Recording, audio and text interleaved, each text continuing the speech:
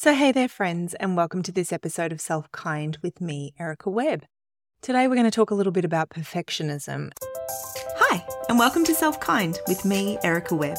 This is a podcast about what it means to be, live and move through a lens of self-kindness.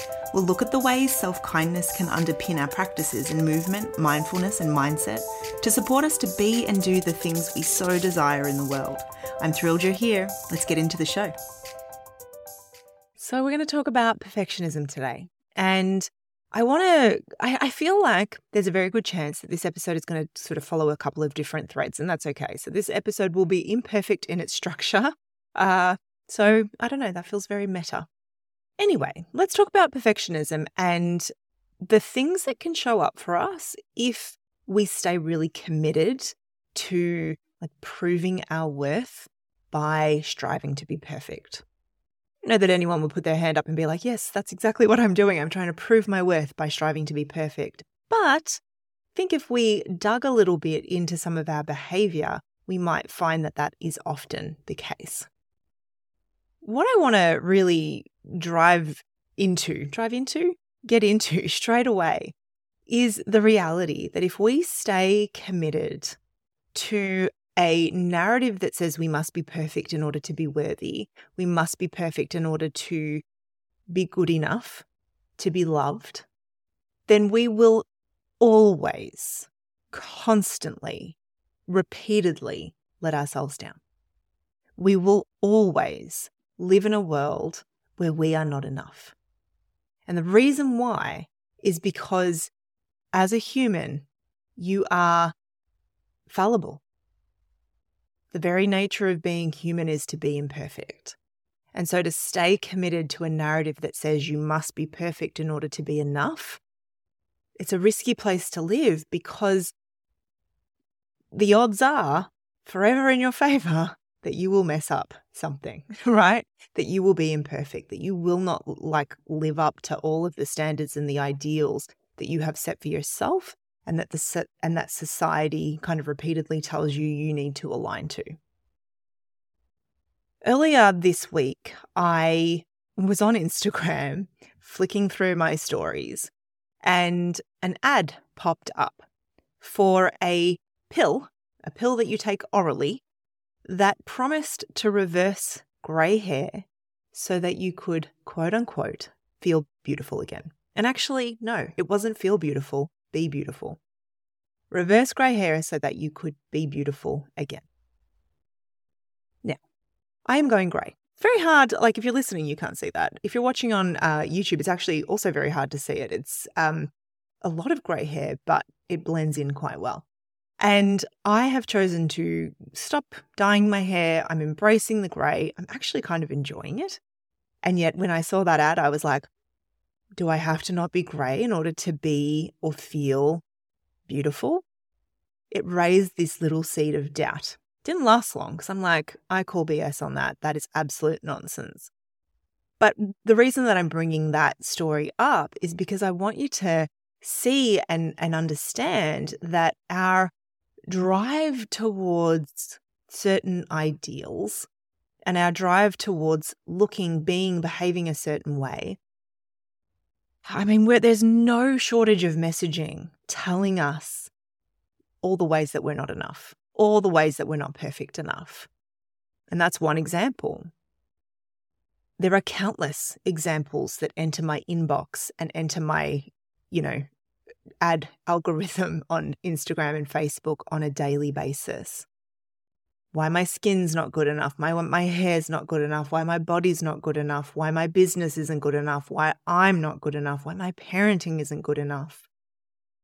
There are endless examples, endless reminders of all the ways that we don't live up to these ideals that were never even ours to begin with. It's a lot. And I bring this to your attention, not because I don't think that you've ever heard it before. I imagine that you probably have. But because I think we need this repetition in understanding what it is that we're working with in this world that we live in. I shared a story on Instagram yesterday as I'm recording this about a visit that I took to the dentist. And I shared the story, and not all of the story, but I shared a part of the story because I really like, and I'm going to tell it to you. So if you're like, tell us the story, it's coming. But I really enjoy using my lived experience to kind of highlight and give context to some of the stuff that I talk about on this podcast and in the work that I do with people. Because, and the reason why is because no matter how much work we do, no matter how self-aware we are, no matter how healed we feel, we are still humans in a human world. We will be triggered. We will experience shame. We will feel like we're not enough. And we have to have the tools, the dialogue, the resources to repeat over and over again to ourselves why we choose not to subscribe to that and what actions we can take even in the face of that. So yesterday when I was at the dentist, one of the things that I pride myself on is flossing my teeth, like religiously. I floss every single day because I have really tight teeth, and if I don't, they actually hurt. And yesterday, the dentist informed me that perhaps I wasn't flossing my teeth well enough because my gums were a little bit red, or actually they were a little bit purple. They were a little bit, infected. And I said to her, why would that happen? Why does that happen? Where does it come from? And she said, because it happens when you don't floss. And I'm like, but I do floss. And she was like, maybe you don't floss well enough. And I was like, tell me more. And she showed me how to floss. And I watched and I was like, this is literally how I floss my teeth every single day. And yet, as I sat there and she, quizzed me on my water intake and she quizzed me on my diet, I felt shame. I felt so deeply uncomfortable because of the way that I felt I was being perceived and because it didn't line up with my behavior, with how I see myself, etc. And I tell you this story because I didn't sit with the shame for a really long time. It didn't, make me really question my own worth. But I could see how it could have if I wasn't aware of what was going on. And so I could see, I'm feeling kind of triggered here. I'm feeling really uncomfortable because of this exchange. It's all well-meaning. It's all with good intention. And I'm also really aware of the fact that just because I'm experiencing this feeling that is shame doesn't mean that I'm bad, that I've done anything wrong, or that I'm a bad person, or even that I'm being judged. It's just a feeling. And I shared that on my stories over on Instagram. And somebody popped into my messages to say, you shouldn't feel bad about yourself. You're a good person. Something to that effect. It was many more words, but that was, essentially the message. And I thought, isn't that interesting? This idea that anyone shouldn't feel shame because of some attribute that they possess, whether it would be, physical, emotional, mental, whatever. I promise you, every single human walking this planet, no matter what they look like, how kind they are, what their employment level is, how much money they make, everybody experiences shame. Everybody experiences doubt on some level. Everybody experiences these uncomfortable human emotions. And to suggest that anyone shouldn't, because objectively or from your perspective, they have everything they need to be confident, happy humans, is a little short-sighted, because the kind of marker of contentment, self-compassion, self-kindness does not require the absence of human emotion, does not require the absence of discomfort. It happens in the midst of it. It happens when we're able to work through those things in real time in a way that says, hey, your inner environment, your internal processing and landscape is a soft place for you to land. It's a safe place for you to explore, to be honest, to get curious and to process. And maybe some of that happens externally as well, of course.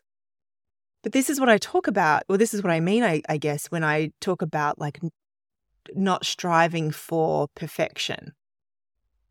As striving for perfection would tell us that we haven't yet gotten it right if we're experiencing shame, embarrassment, whatever. Because if we were good enough, we wouldn't experience those things. No. You will experience those things because you are human. You can have tools, you can have resources for working through them, and that's the goal. You might reduce the volume, you might reduce the frequency, you might reduce the impact that those feelings have on you, but I don't know that you ever completely eliminate them. Same too with this feeling of, can I ever live up to the standards? Well, when the world constantly provides you with, little nudges that maybe you're not enough because your hair is going grey and your teeth aren't as white as they could be and your pants are getting tight or whatever, right? The world has no shortage of ways that it will tell you you're not yet perfect enough. We have to be able to see that and go, you know what? Perfect isn't my goal. Even though sometimes it feels like I want it to be, and sometimes it feels alluring, and sometimes it feels like the only way that I can finally meet myself with kindness. But I promise you, kindness towards yourself is possible, even in your imperfection. It's literally the definition of compassion. We did go a few places there. I get passionate about this because if nothing else, to be able to lean in closer to your own humanity and say, it's still enough, it's still okay. Imperfections and all. Yes to that.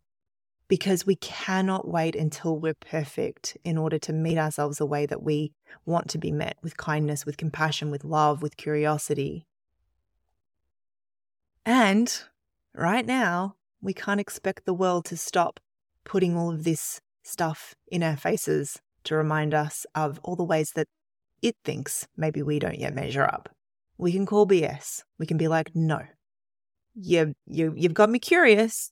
You've raised a seed of doubt, but I'm choosing not to buy into that because I've made the decision that just as I am worthy of my own kindness. I am worthy of my own respect. Rant over.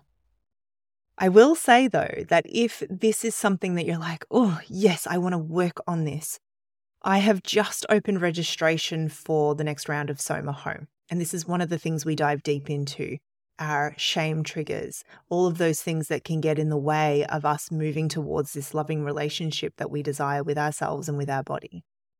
It's something that we work through with really tangible practices and real world support.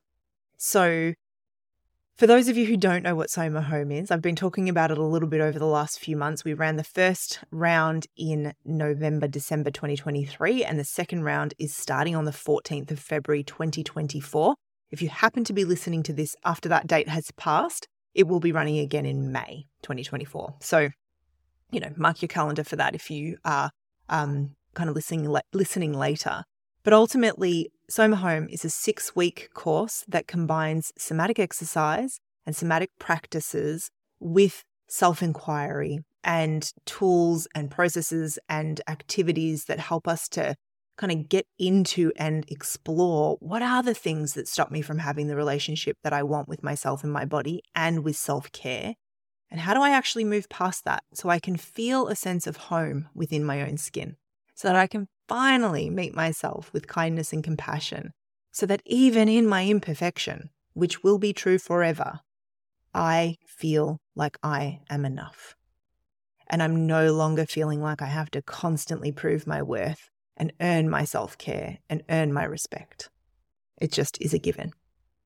So if you would like to find out more about joining me for that, we start on the 14th of February. It is an amazing course. I love it so much.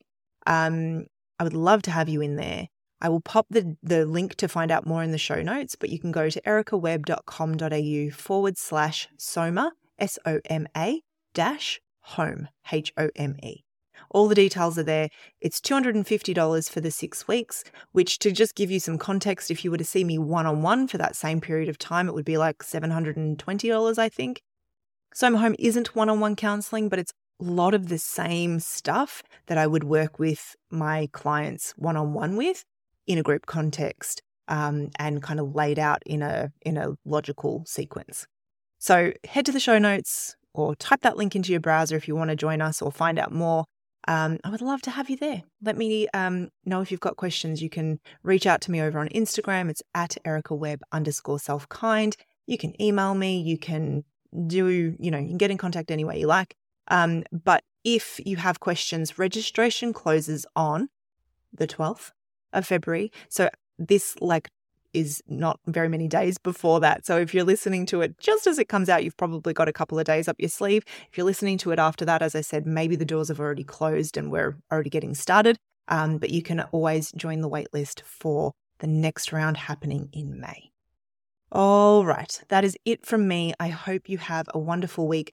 We did miss an episode last week because life happened. And I am okay with being imperfect. But I anticipate being back in your ears again next week.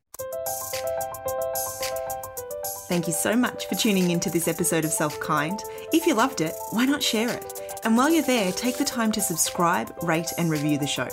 I'd love you to come hang out with me more too. You'll find me over on Instagram at ericawebb_selfkind. And you can sign up for my e-newsletter by heading to my website, ericawebb.com.au. While you're there, you can also read up more about the Self-Kind Hub and other ways of working with me. Until next time, keep being kind to yourself. Bye.